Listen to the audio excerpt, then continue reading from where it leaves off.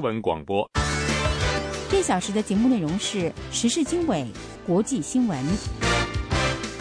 首先请听时事经纬。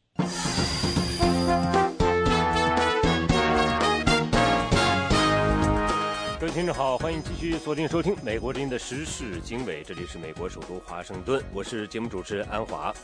现在的时间是北京时间2013年4月9号的晚上10点。我们首先关注这个时段的内容提要。那么，受雇于开城联合工业园区的53000名朝鲜雇员，星期二都没有前去上班。同时呢，朝鲜敦促外国人考虑在战争一旦爆发前呢，要离开韩国。那么，随着朝鲜半岛紧张局势骤然升级，以及开城联合工业园区停业，那么中国和朝鲜之间的贸易，甚至是旅游业呢，仍然在继续当中。美国和日本宣布了冲绳美军基地搬迁时间表。世界卫生组织表示，中国禽流感人传人没有证据。一名前驻台的美国官员表示，两岸关系虽然在发展，但是他不认为民众做好了政治对话的准备。以上内容欢迎收听。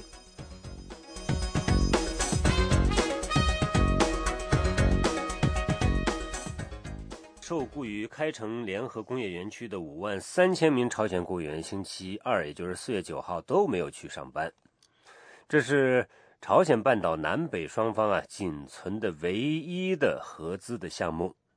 就在前一天，一名朝鲜高级官员宣布暂停这个项目，指责韩国将联合园区变成了对抗场所。同时，朝鲜敦促外国人考虑在战争一旦爆发时赶紧离开韩国。下面是记者赫尔曼在首尔的报道。韩国总统朴槿惠在星期二举行的内阁会议上警告平壤，只要朝鲜终止开城联合工业园区的运作，世界上没有任何国家或者公司会在朝鲜投资。국제사회가 다 지켜보는 가운데 북한이 이런 식으로 국제 규범과 약속을 어기고 개성공단의 운영을 중단시키는。 朴槿惠总统说，朝鲜的决定非常令人失望。他质问，对于朝鲜要求和解与援助，然后又制造危机的恶性循环，韩国究竟还要忍耐多久？目前仍然有400名韩方工厂的管理人员留在北部边境附近的园区内。由于朝方工人都没有上班，工业园区已经被迫停产。工厂业主协会负责人韩载全说，如果目前的局面继续下去，中小型企业将面临破产。개성공단 사태를 조속히 해결하기 위하여 범중소기업계 대표단을 구성하여 북측에 파견하기를 희망한다。 韩载全说，这个组织希望派遣一个代表团前往朝鲜，去讨论开城联合工业园区的命运。他还呼吁首尔与平壤举行会谈，想办法立即恢复园区的正常运作。朝鲜劳动党中央委员会主席金养健星期一视察这个2004年启动的联合工业园区之后宣布，平壤将重新评估这个项目是否应该继续下去的问题。金养健说，这将取决于首尔在今后几天的态度。没有外交关系的朝鲜半岛南北双方目前处在日益紧张的对峙状态。星期二，平壤一个政府团体朝鲜亚太和平委员会要求所有外国机构、企业和个人，包括在首尔和韩国其他地区的游客在内，为安全着想，提前采取庇护和疏散措施。조선반도에서 전쟁의 도화선에 불이 달리면 그것은 전면전으로서 우리의 무자비한 보복 성전으로 될 것이다. 전쟁이 터지는 경우一名电视播音员在播报这份声明的特别广告中说，战火一旦在朝鲜半岛点燃，这将是一场全面战争，是一场由朝鲜发动的毫不留情的神圣的报复之战。朝鲜不想看到在韩国的外国人成为战争的牺牲品。此前，朝鲜也向在该国首都的外交官发出了类似的通知，称4月10号之后不能保证外国人的安全。不过，在平壤的24个外交使团都没有关闭，也没有撤回侨民。朝鲜已经宣布，他1953年与以美国为首的联军以及中国共同签署的停火协议无效。此后，他威胁要对美国本土和美国在太平洋地区的军事基地发动先发制人的核打击。平壤还宣布，北方与南方之间进入战争状态。美国之音，欢迎收听。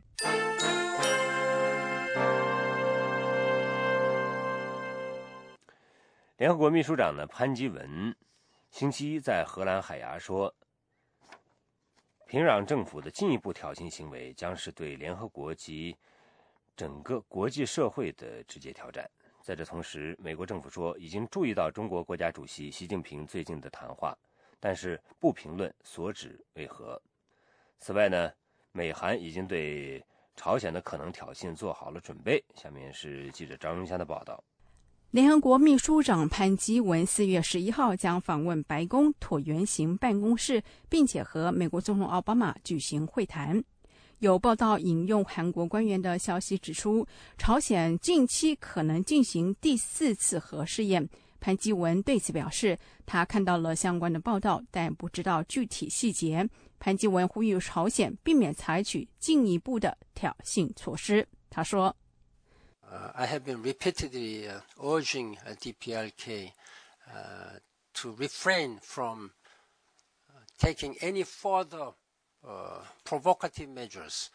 This is provocative measures. If they do again, in violation. 我再三敦促朝鲜避免采取任何进一步的挑衅措施。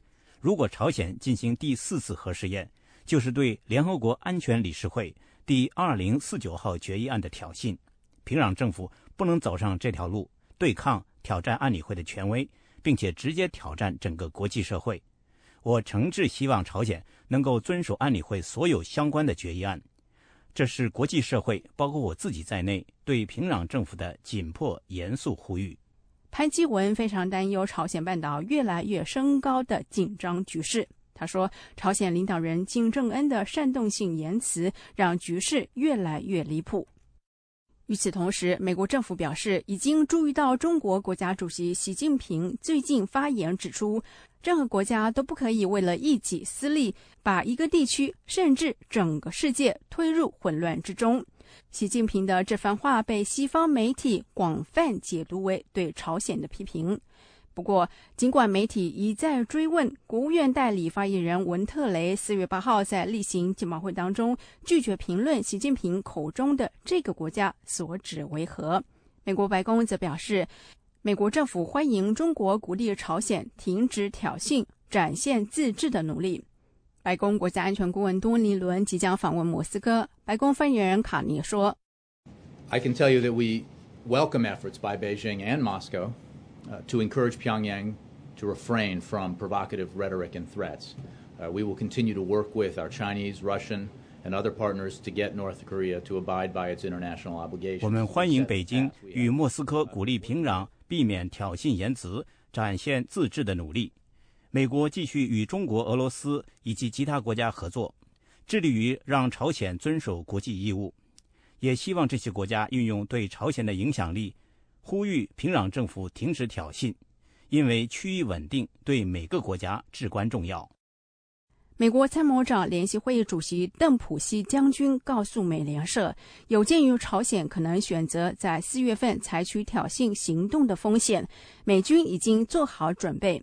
4月份有2个对朝鲜具有重要意义的日子，一个是4月15号太阳节，也就是朝鲜奠基人金日成的生日；一个是4月25号，也就是朝鲜官方所宣称的朝鲜人民军建军纪念日。此外，原本计划这个星期返回华盛顿出席国会听证会的驻韩美军最高指挥官瑟曼将留在首尔，以应付朝鲜的可能挑衅举动。根据美韩所达成的反挑衅计划，一旦朝鲜发动了攻击，美韩将立刻回应。五角大楼说，如果平壤针对韩国、日本或者美军驻关岛基地发射弹道导弹，美军有能力在几秒钟之内予以拦截。不过，如果导弹的目标是公海，那么美军不会采取军事行动。以上是美国之音记者张荣香的采访报道。这是美国之音的时事经纬节目。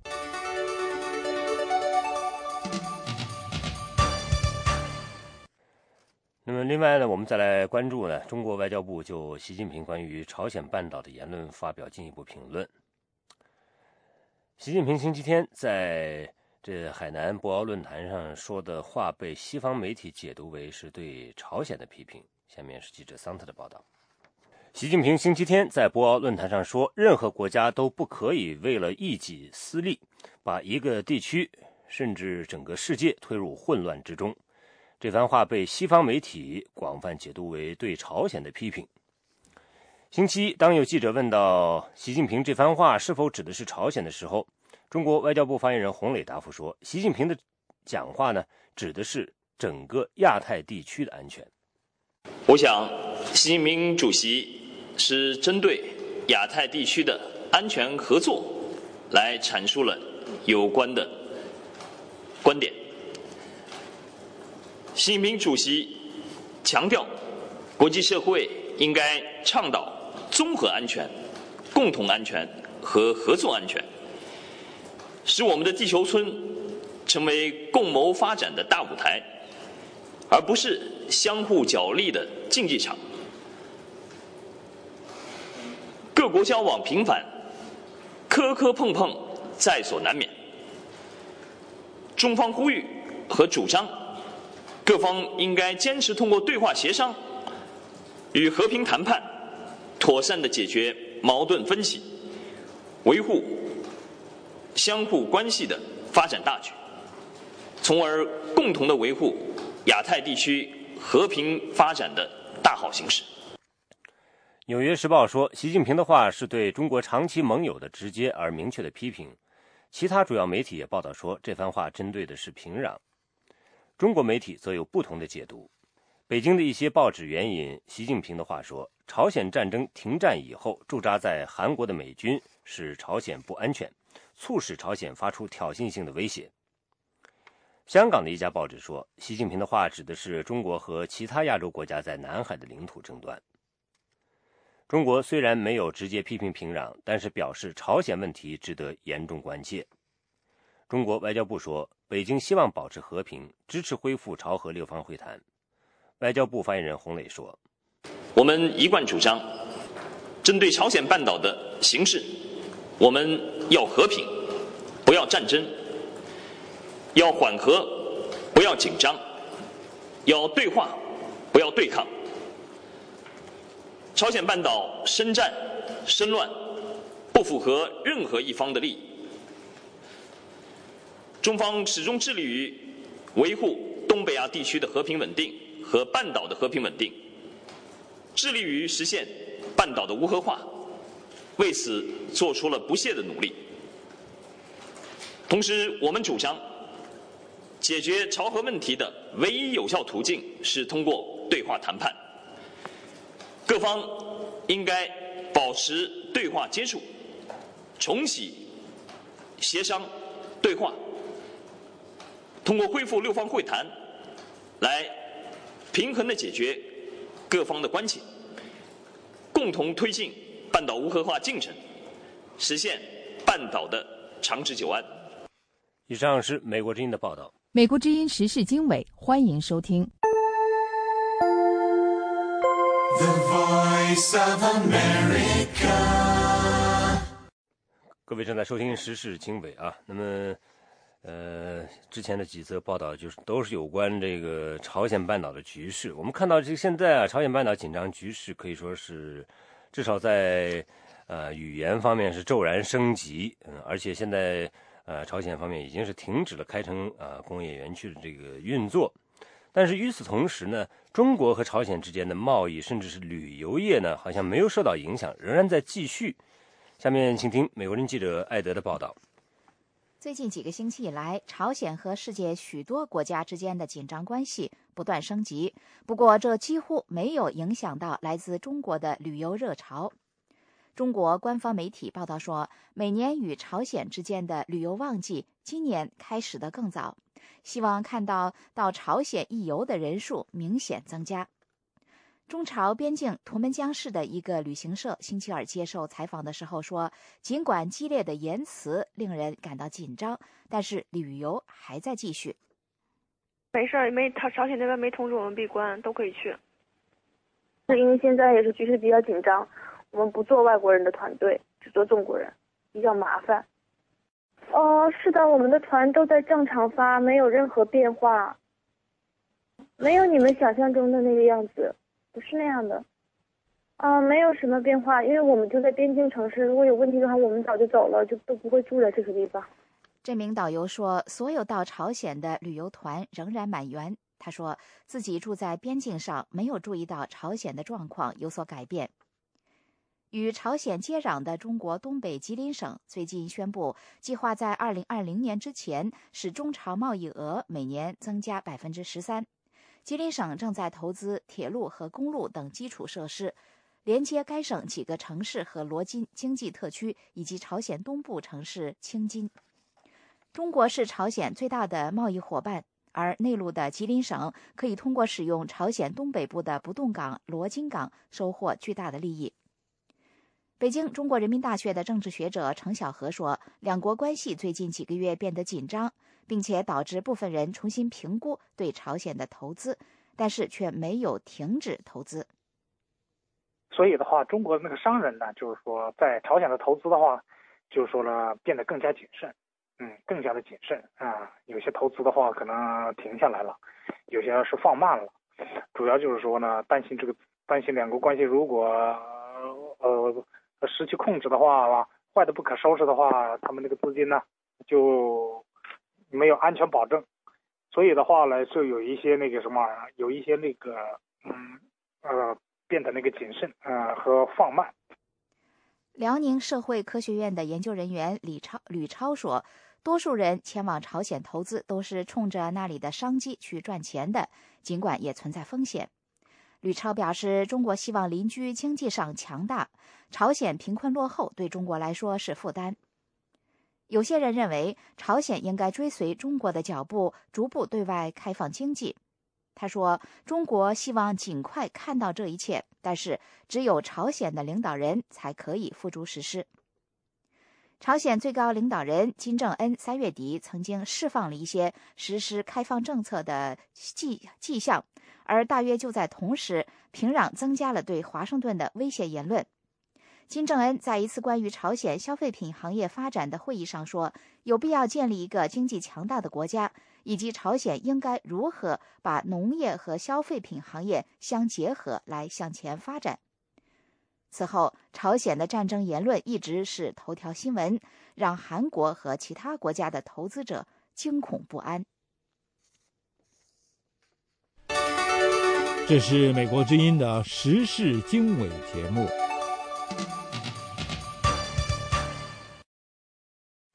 美国之音的时事经纬，我们接下来呢来继续关注的是俄罗斯方面的消息。俄罗斯各界呢怀念和哀悼刚刚去世的英国前首相撒切尔夫人。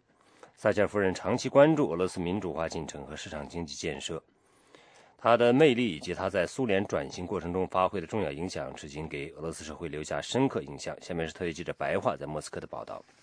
英国前首相撒切尔夫人去世，成为俄罗斯各大媒体报道的重要新闻。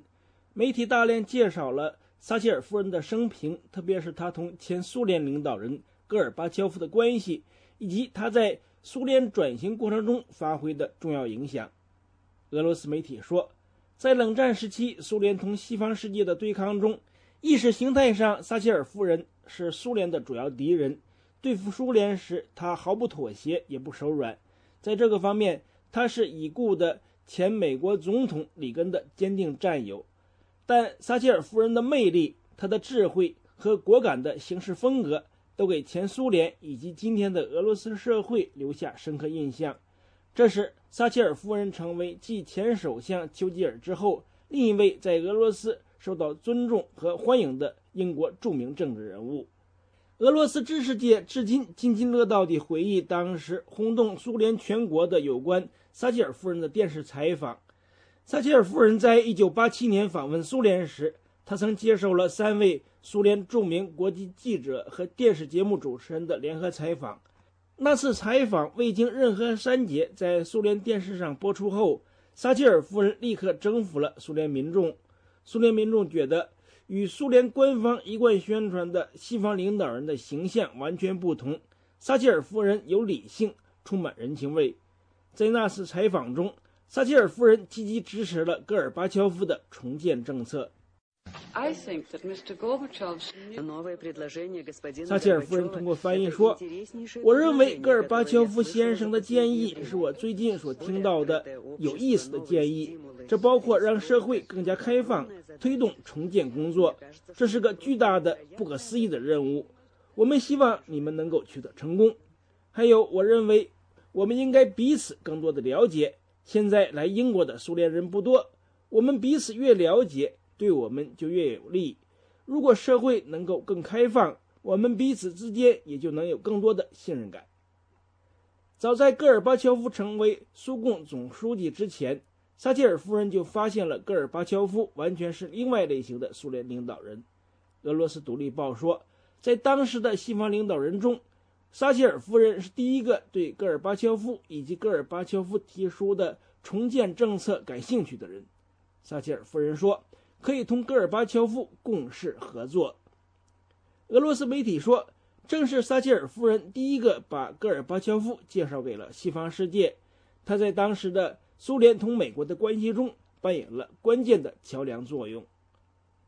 克里姆林宫的主要智囊、国会议员和政治学者马尔科夫认为，撒切尔夫人是20世纪盎格鲁撒克逊世界最伟大的政治家之一。撒切尔夫人在今天的俄罗斯精英阶层中仍然拥有大量的崇拜者。俄罗斯反对派领导人叶利钦时代的前政府副总理尼面佐夫曾同撒切尔夫人长期交往。他说，撒切尔夫人一直在关注俄罗斯的民主化进程和市场经济的建设。尼面佐夫说，我第一次见撒切尔男爵是在1994年，当时我是夏诺夫哥罗德州的州长。撒切尔夫人和她的丈夫到我们这里访问。撒切尔夫人非常关心，在经过了几十年的共产主义之后，当地的私营经济如何发展。她会晤了当地的商界人士，还在食品店里买了奶酪。然后他走出商店，对在街上等待的民众说，这里的奶酪比伦敦的便宜还好吃。民众呼喊让他竞选俄罗斯总统。撒切尔夫人笑着回答说，戈尔巴乔夫当年访问英国时，也有民众要他竞选英国首相。一家俄罗斯媒体的社论说，撒切尔夫人、戈尔巴乔夫、美国前总统里根、老布什，还有当时的其他几名西方领导人对结束冷战、促使共产主义阵营垮台发挥了关键作用。俄罗斯共产党至今对撒切尔夫人耿耿于怀。俄共领袖久加诺夫说，撒切尔夫人曾是苏联的公开敌人，撒切尔夫人同里根等西方领导人做了大量的事情，使苏联的国际地位大大下降。不过久加诺夫还说，撒切尔夫人是个强有力的领导人，而且撒切尔夫人开创了妇女执政的时代，在她之后，一些欧洲国家开始由妇女执政。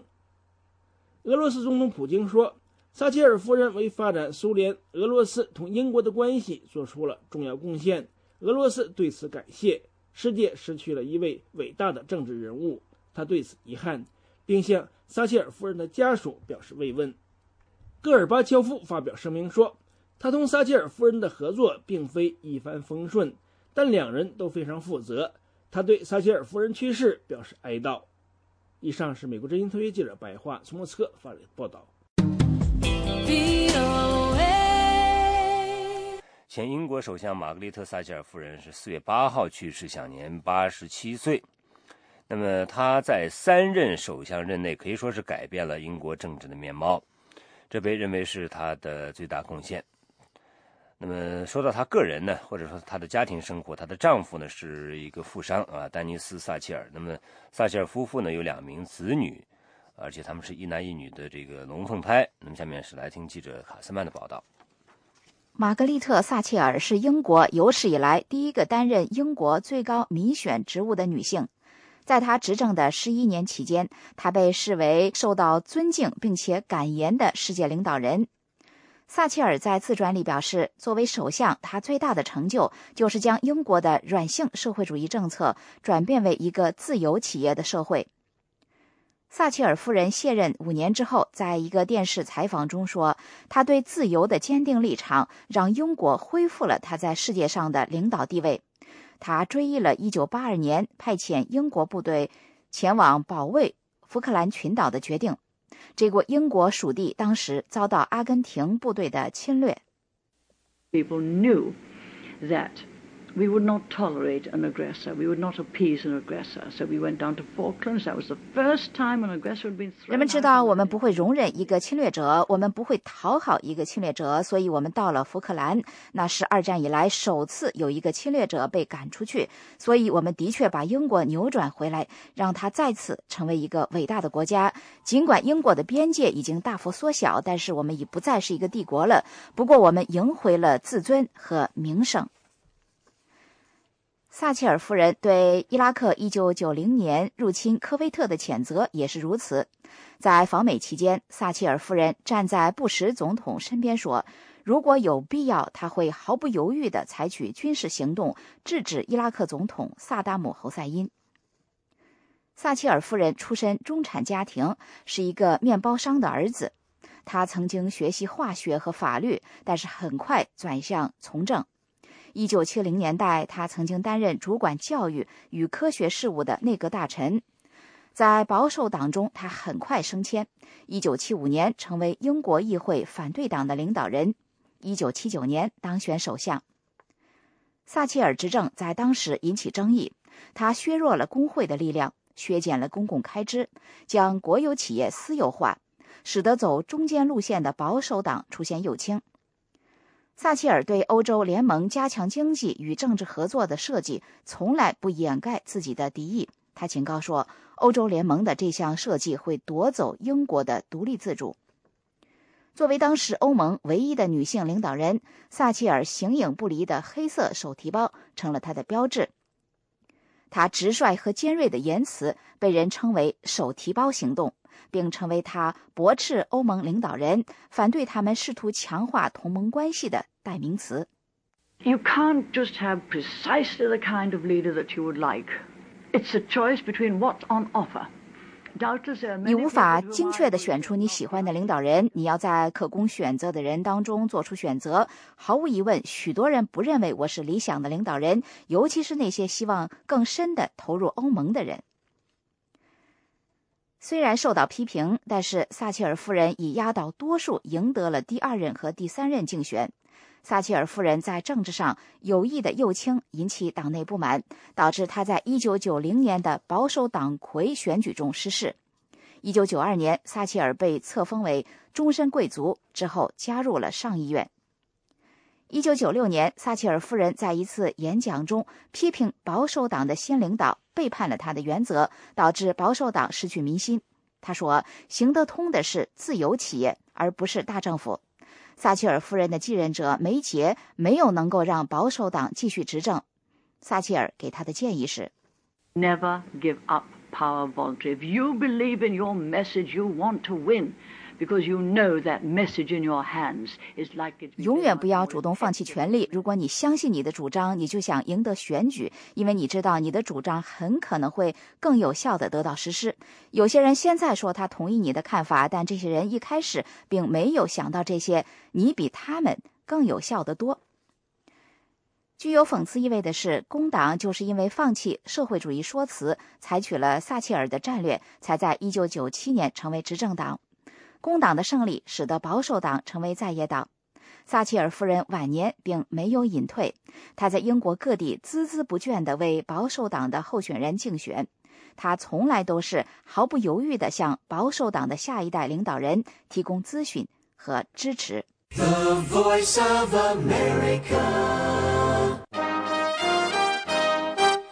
这里是美国之音的中文广播。各位正在收听美国之音的时事经纬，这里是美国首都华盛顿。那么接下来我们来了解日本作家麻生晴一郎，他入境中国再次被拒。他说呢，他对习近平出任中国国家主席后的中国抱有希望，所以对被拒入境中国深表遗憾。中国民间权利组织谴责麻生晴一郎被拒入境的事件。下面是记者申华在华盛顿的报道。日本作家麻生晴一郎4月5日在深圳罗湖口岸申请入境，但是被口岸工作人员拒绝。麻生星期二在香港接受美国之音电话采访的时候，介绍了当时被拒入境的情况。他说：“他们说那个按法律进行。那个不准入境，我问理由，他说不知道，因为为什么我记不记得那个介绍那个我让我不能了解了现在的。麻生晴一郎上次入境北京被拒是在2012年11月5日，中国警方随即安排其返回日本东京。报道援引麻生晴一郎朋友的话说，中国当时拒绝他入境，很有可能同即将召开的中共18大有关。新闻报道说，麻生晴一郎在1970年代曾经长期住在中国，期间每隔3至4个月就会到访中国，观察中国社会尤其是民生状况，并且发表了大量的评论，例如小岳岳被撵事件以及6·4事件等。去年年底，麻生晴一郎入境北京是要了解中国民众对钓鱼岛（日本称尖阁列岛）事件的反应和看法。谈到目前这次入境中国被拒时，麻生晴一郎对美国之音说，他非常遗憾，因为他对中国新领导抱有希望。他说：“本来那个就他们那个出来的时候，我非常希望那个中国变化很大的。我说那个习近平先生的那个现在的应该让我进去的，我觉得这个是应该是这样，我觉得。但是对我自己的情况来说，现在那个我觉得那个还没办法那个说那个还是那个对中国的那个现在的体系那个悲观的。”中国民间公民团体权利负责人常坤就中国政府拒绝麻生晴一郎入境一事发表声明。他的声明说，麻生主动与中国民间人士交往结识，其强烈的公民精神和公民社会意识多次触动周围的人。他说，麻生晴一郎是一个温和、促进中日民间交流、加强理解和缓和冲突的人，拒绝这样的人入境非常不明智。记者问麻生晴一郎不久是否想再试一次，他说，接连2次被拒入境中国，可见难度很大，过几年以后再说吧。不过中国民间权利组织负责人常坤也谈到了一种乐观的想法。他说，关于这个事情啊，我考虑了一下子，然后呢，第一次的话呢，我们还有一个背景，就是那18大那个事情。因为麻生后来跟我聊天的时候，他提到一个细节，一个什么细节呢？就是说呢，要求他半年之内不得入境。对，就是从去年的11月5号之后半年，到现在呢，实际上还没到。常坤说，麻生晴一郎上次入境北京被拒，至今还不到半年，因此可能不排除深圳罗湖边境的电脑系统尚未对麻生晴一郎解除限制。美国之音记者申华华盛顿报道。这是美国之音的中文广播。美国之音的时事经纬继续在华盛顿现场直播。世界卫生组织在中国的首席代表说，没有任何迹象表明在中国导致7人死亡的禽流感新病毒正在人类之间传播，而且人们没有理由恐慌。下面是美国之音记者的报道。发生在中国的新种禽流感病毒的死亡和确诊病例多数发生在东部大城市上海。虽然大多数感染病例都源于接触被感染的鸟类，但是报告的首个病例正在引起人们的严重担忧。一名死于 H7N9 患者的2个儿子后来也患上了呼吸系统疾病，其中的一个儿子死了，但是中国当局现在表示禽流感并不是他的死因。世卫组织在中国的代表迈克尔·奥利里说，尽管这一家有几个人都病倒了，但是目前还没有证据显示这种疾病可以在人类之间传染。So far we really only have sporadic cases of a rare disease. 奥利里说，到目前为止，我们的确只掌握某种罕见疾病的一些零星个案，也许情况一直会这样下去，所以现在还不应该做出过度反应或者感觉恐慌等等。出现的这些病例都是涉及个人健康和医疗问题的相对少数的严重情况，目前阶段还不能被视为普遍的公共健康问题。奥利里说，这种病毒还有很多需要了解的地方，因为这是新病毒，目前还无法预测它会如何发展。Now that the virus is identified, which was the first step in this process, it does take some time because it's a brand. 他说，现在这种病毒已经被识别出来，实验室可以有针对性地寻找它，因此我们可以预计周边国家和其他地方如果出现原因不明的严重流感，他们会开始检验感染是否就是这种病毒造成的，而我们到时候也就知道了。但是我们迄今为止知道，即便在中国至今也只有有限的少数省份出现了病例，我们还没有听说其他地方也出现这种病例。奥利里是星期一，也就是4月8号，与中国国家人口与计划生育委员会负责人一同出席在北京举行的新闻发布会上说这番话的。他赞扬中国积极调动资源，监测数百名与患者有过接触的人。虽然这种疾病的首批死亡发生在上个月初，但是中国政府花了3个星期才确定新种禽流感是致病的根源，这导致一些报纸和中国网民公开质疑延迟公布的原因。他们同时也对政府是否想封锁消息表达关注。中国政府说，之所以推迟公开，是因为了解新病毒需要花费时间。2002年，中国当局最初试图掩盖发生在中国的严重急性呼吸系统综合症，也就是萨斯病情的爆发。这种疾病最终在全球传播，造成800多人死亡。对亚洲可能发生类似萨斯的流行病的担忧，星期一影响了这个地区的市场，多数股市行情下跌。美国之音继续为您播送中文节目。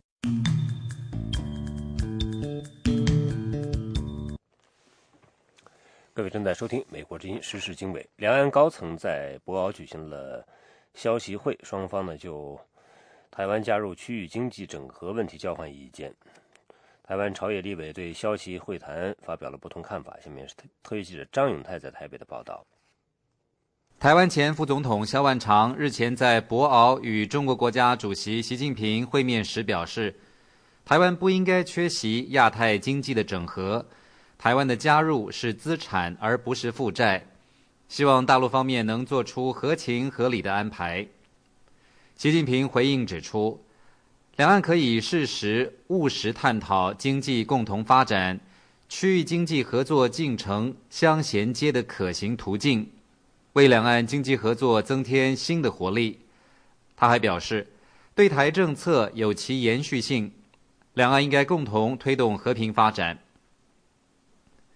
对于消息会的有关谈话，台湾执政的国民党立委罗淑蕾表示，台湾希望能加入以东盟为主的 RCEP 区域全面经济伙伴关系，并且和主要国家签署经济协议。我是觉得说，那个大陆的一些领导者应该要很现实的面对台湾真的一些问题啦。那个就现实状况来讲，那对台湾的一些经济的一些那个跟国际之间的一个合作的部分呢，不要有太多的那个阻挠。罗淑蕾委员还指出，两岸政治谈判的问题，中国施加的压力越来越大，台湾将如何因应，是马政府目前的重要课题。另一方面，在野的民进党立委蔡其昌表示，由两岸经济协议 ECFA 的经验来看，台湾要靠中国走入国际是一条不可行的路。过去马政府信誓旦旦的说，只要跟中国签了 ECFA 就可以加入包括跟新加坡的这个FTA， 包括跟美国的相关的谈判，以及包括东协。事实上ECFA 签到现在2-3年的时间了，我想我们连个鬼影子都没有看到。蔡其昌委员还说，如果中国在自由、民主、人权这些指标上无法改善的话，两岸的政治谈判将不可能展开。台湾前副总统萧万长在会中还表示，很珍惜过去5年两岸关系的发展。从2008年到现在，两岸复谈签署了18项协议，双方经贸正常化，也为台湾的经济注入活水。习近平还谈到，两岸同属一家人，两岸同胞应该精诚团结，共同实现中华民族伟大复兴的中国梦。此外，台湾总统马英九日前接受联合报专访时表示，两岸谈判应该循序渐进，政治谈判目前并不是人民最需要的。他重申，两岸交流的原则是先急后缓、先易后难和先经后正。马英九还指出，任内在两岸政策上将扩大双方深化交流、互设办事处，以及修改《两岸人民关系条例》，让在台大陆人能获得更好的待遇。根据国民党最新发布的大陆情势双周报指出，台湾民众对于两岸政治谈判的疑虑相当深，并担心可能变成两岸统一的协商。文章还说，历次的民意调查显示，支持两岸统一的台湾民众大约在 15% 左右。联合报在去年9月的调查还指出，拒绝统一的台湾民众始终维持在 80% 上下。以上是美国之音特约记者张永泰从台北发来报道。美国之音时事经纬，欢迎收听。那么另外一方面呢，一名前驻台美国官员表示，两岸关系虽然在发展，但是他不认为民众做好了政治对话的准备。下面请听记者杨晨呢在台北的报道。前美国在台协会主席博瑞哲来到台北举办新书发表会。他在记者会上表示，台湾总统马英九第一个任期的开始是两岸关系的一个转折点。他说，当时胡锦涛和马英九都冒了一定的风险来化解过去的恐惧，改善两岸关系。现在看来，他们的努力是成功的。他说，现在台湾总统马英九开始了第2个任期，而中国国家主席习近平最近刚上任，人们可能会期待像2008年那样出现两岸关系的转折点。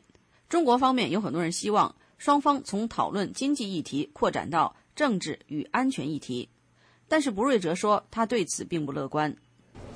I am rather pessimistic that we will see this turning point for 2 reasons. One is it is clear to me that the Taiwan public is not ready for that turning point. Second, I think that there are still important conceptual gaps between the 2 sides, and the key one of these, as Professor Tong pointed out, is the Republic of China, and whether the mainland is willing to accept that. 他说，我之所以不乐观有2个原因，第一是台湾民众显然对此还没有做好准备，第二，两岸仍然存在概念上的分歧，最关键的是关于中华民国。博瑞哲说，两岸关系出现倒退的可能不大，尤其是两岸在经济文化领域往来密切，但是两岸关系今后有可能冷却，并且因此会产生不信任。But I hope that won't happen, because I think there's still a lot to do in the economic area, and particularly important is that the 2 sides implement well the agreements that have already been reached, and so build confidence that it's worthwhile moving forward to other types of agreements. 他说，我希望倒退不会发生，因为在经济领域还有很多工作要做，重要的是双方要把现有的协议执行好。博瑞哲说，第3种可能发生的转折点是民进党再次执政。他说，这是民主体制的表现，希望北京不要过度反应，因为这并不是世界的末日。博瑞哲的新书是《未知的海峡：两岸关系的未来》。他在记者会上说，他的书中文版比英文版卖得好，这让他很欣慰。博瑞哲于1997年到2002年担任美国在台协会主席。美国之音记者杨晨台北报道。美国之音时事经纬。好，欢迎继续收听美国之音的时事经纬。我们接下来把目光再转向中国的国内，来看看在北京西单有拉反腐横幅要求官员公示财产的袁东、侯鑫等4名中国公民在看守所被关押已经超过9天，当局对相关案情仍然没有透露进一步的消息。星期二，北京西单文化广场附近再次出现要求官员公开财产的横幅标语，并且有众多访民集体前往看守所，向被拘押的4名公民捐款表示声援。下面请听记者叶冰在华盛顿的报道。要求中共领导层率先公开财产的袁东、侯鑫、张宝成和马新立，在北京西单文化广场3月31号下午拉横幅、发传单，敦促共产党反腐肃贪后被抓捕。他们的家属迄今仍未收到官方的书面通知。2天来，许多在北京的各地访民集体到北京第3看守所和第1看守所声援被他们称为财产公示4君子的这4位公民。来自辽宁的维权访民赵广军对美国之音表示，他们和40多访民自发到那2个看守所向袁东、侯鑫等人表达支持，把访民们凑集的数百元钱分别存入袁东等4人的看守所账户，并把他们称为反腐英雄。他说，不应该抓，而且不但说不应该抓，而且就是这是勇士，而且还要表扬，全民应该表扬反腐的英雄。王淑娥也是来自辽宁，他对美国之音表示，官员公开财产是反腐肃贪的最有效方法。他说，既然你不是贪官，你把钱掏出来让大伙看一看，让大伙心明眼亮了，别人就不再怀疑你了。而且呢，你这样做，你给你的下级官员他也是做出一个榜样，让下级官员也效仿。这样的话，从上面往下的反腐，这样我觉得比那从下边反腐强。现在下面一个小村官、一个小科长就是开始反腐，就开始腐败的让人真的让人家抓一个是一个非大贪官，觉得这种全国遍地都是了。你这整个这官员现在就是说是腐败影响成了，就是说这个腐败如果就是不遏制的话，这个国家真的没法真的。像胡主席说亡党亡国，我觉得他这种也看到这里的腐败的危害性，他也想反腐。既然想反腐，他就应该叫大伙就应该叫就是中央高官完事了呢公示财产。声援这4位公民行动的协调人严伯钧对美国之音表示，北京市第3看守所日前在袁东家属打电话时询问的时候称，拘留通知书已经邮寄出去，但是家属们星期二还没有收到。他表示，当局可能在观望舆论反应，或者正在搜集其他证据来对袁东等人治罪。他说，一个方面就是说，他是不是也在收集别的一些证据，比如说如果说是非法集会这个证据不充分的话，他是不是会挪至一下别的罪名，现在他是不是在找这样的证据，这是一个考量。另外一个考虑的话，是不是就是现在他也在观察这个社会的舆论，如果说社会的舆论反响比较大他们可能对做这个事的话可能就比较慎重，所以说现在可能又处在一个相对峙的这么样一个阶段。4名被拘押者中的唯一女性侯鑫目前在北京第1看守所。侯鑫的律师丁锡奎对美国之音表示，他在侯鑫被抓后一直同其亲属保持联系，目前在等另一名律师介入此案后，将再去看守所会见当事人。丁律师表示，1名男警察和1名女警察3月31号致使侯鑫的鼻子受伤。他第一次到看守所会见时，看到侯鑫的鼻子当时还在流血。他说，带去派出所的时候被他那个什么呀，被他那个捂鼻子，他要喊，他不给他捂鼻子，把鼻子捂破了，结果呢那个鼻子呢流血，持续了好几天。就我是4月3号会见他的，他4月3号的时候鼻子还是一碰就流血。3月31号下午，袁东等人在西单文化广场先后拉出的几条横幅写着，公民要求官员公开财产，贪官裸官不杜绝，中国梦只能是白日梦等。在警察到场干预后，又有一条横幅拉出，上面写着要求7常委率先公布财产和国籍。随后10多名警察将袁东、侯鑫、张宝成和马新立强行带离现场。当时一些旁观民众曾对警方抓人表示不满和质问。美国之音叶冰华盛顿报道。这里是美国之音的中文节目。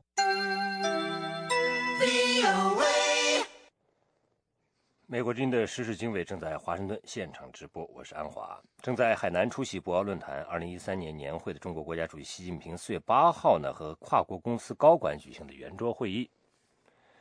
习近平承诺中国将保护外国公司的合法权益，他同时表示中国改革开放的大门已经打开，现在和未来就都不会关上。下面是记者安华的报道。习近平4月8号在海南博鳌和中外大约30家著名跨国公司代表举行圆桌座谈的时候，包括百事可乐、三星、沃尔沃等一些大公司的高管，利用这次难得的见面机会，向这位新任的中国国家主席发出呼吁，要求中国当局降低他们在中国做生意的限制和壁垒，创造一个更加平等的经商环境。这些公司还抱怨说，中国的官方规定和投资限制有利于中国国有企业，外国公司还可能由于政治问题而遭到歧视报复。习近平在会上承诺，中国将致力于完善法律体系，使所有的企业都能够平等竞争。他说，中国的市场环境将会更公平、更具吸引力。在华美国商会最近的一项调查显示，78%的企业对今后2年在中国经营的展望表示乐观，但是认为中国投资环境得到改善的人数比例则从2012年的42%跌落到今年的28%。习近平在会上还明确表示，世界第2大经济体中国的经济2位数的高增长时期可能行将结束，但是中国仍将保持相对较高的经济增长速度。习近平说，中国经济增速放缓有助于中国实现内需拉动型，而不再是出口拉动型的经济模式。他表示，这并不意味着中国无法保持经济非常快速的增长，而是因为中国不希望经济的增速太快。美国之音时事经纬，欢迎收听。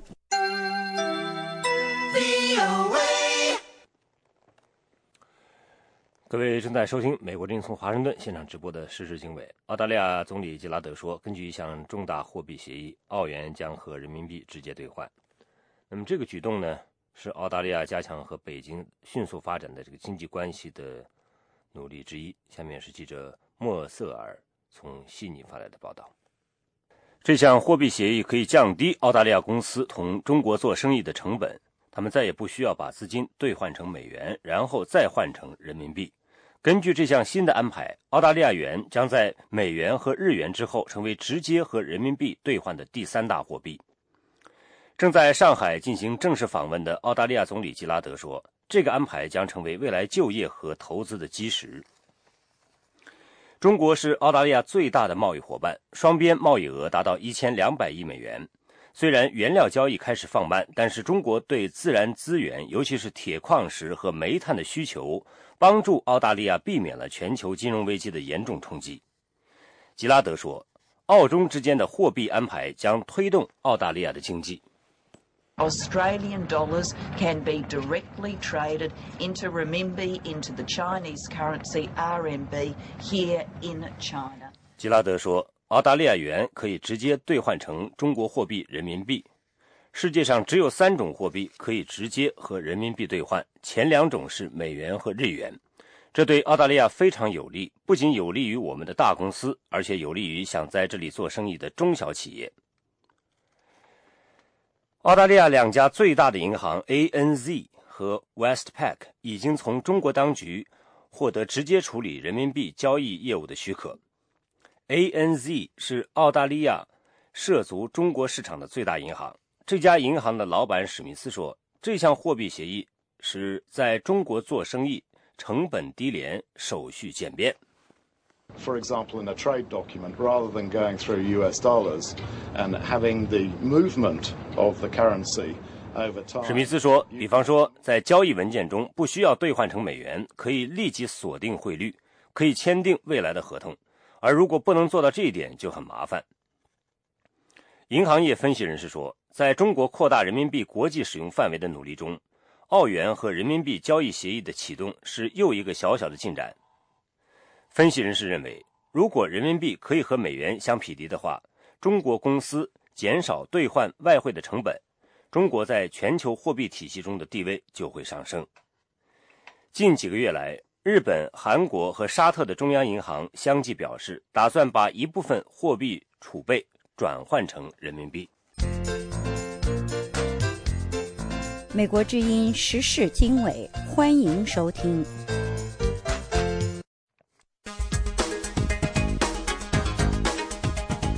接下来为您播报一组国际新闻。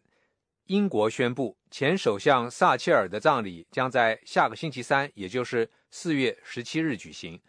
英国政府说，撒切尔夫人的遗体将以隆重的军礼仪式在圣保罗大教堂下葬，仅次于国葬。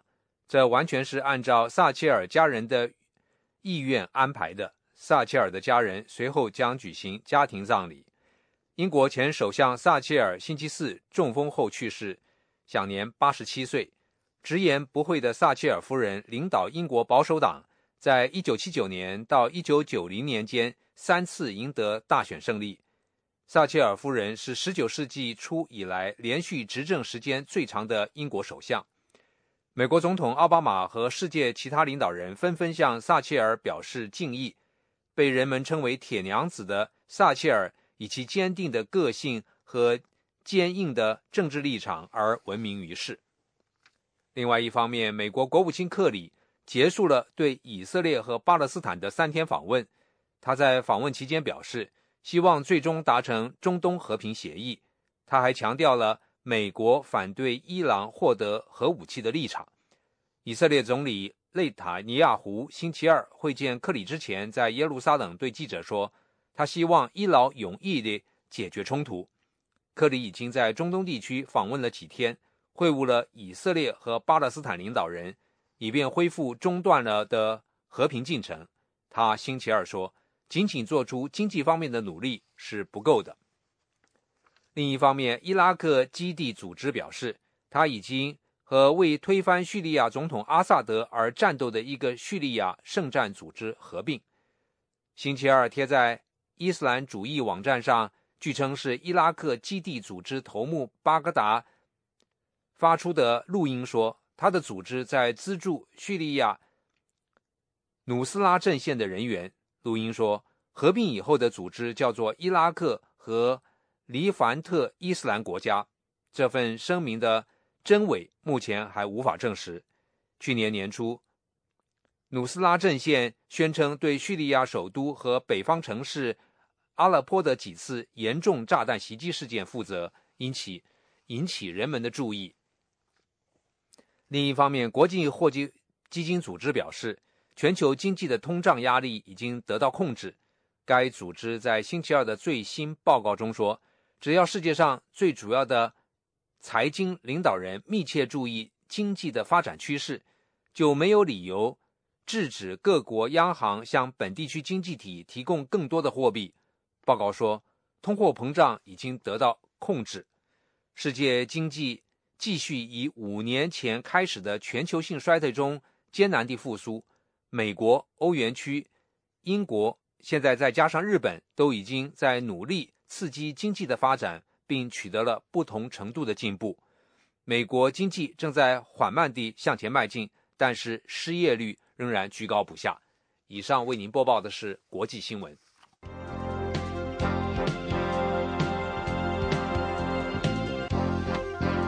各位听众，美国之音现在结束今天下午6个小时的中文广播，下次广播从北京时间上午6点钟开始。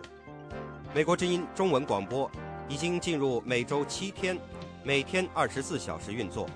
欢迎您通过网站 voachinese.com 或亚洲3号卫星继续收看美国之音节目。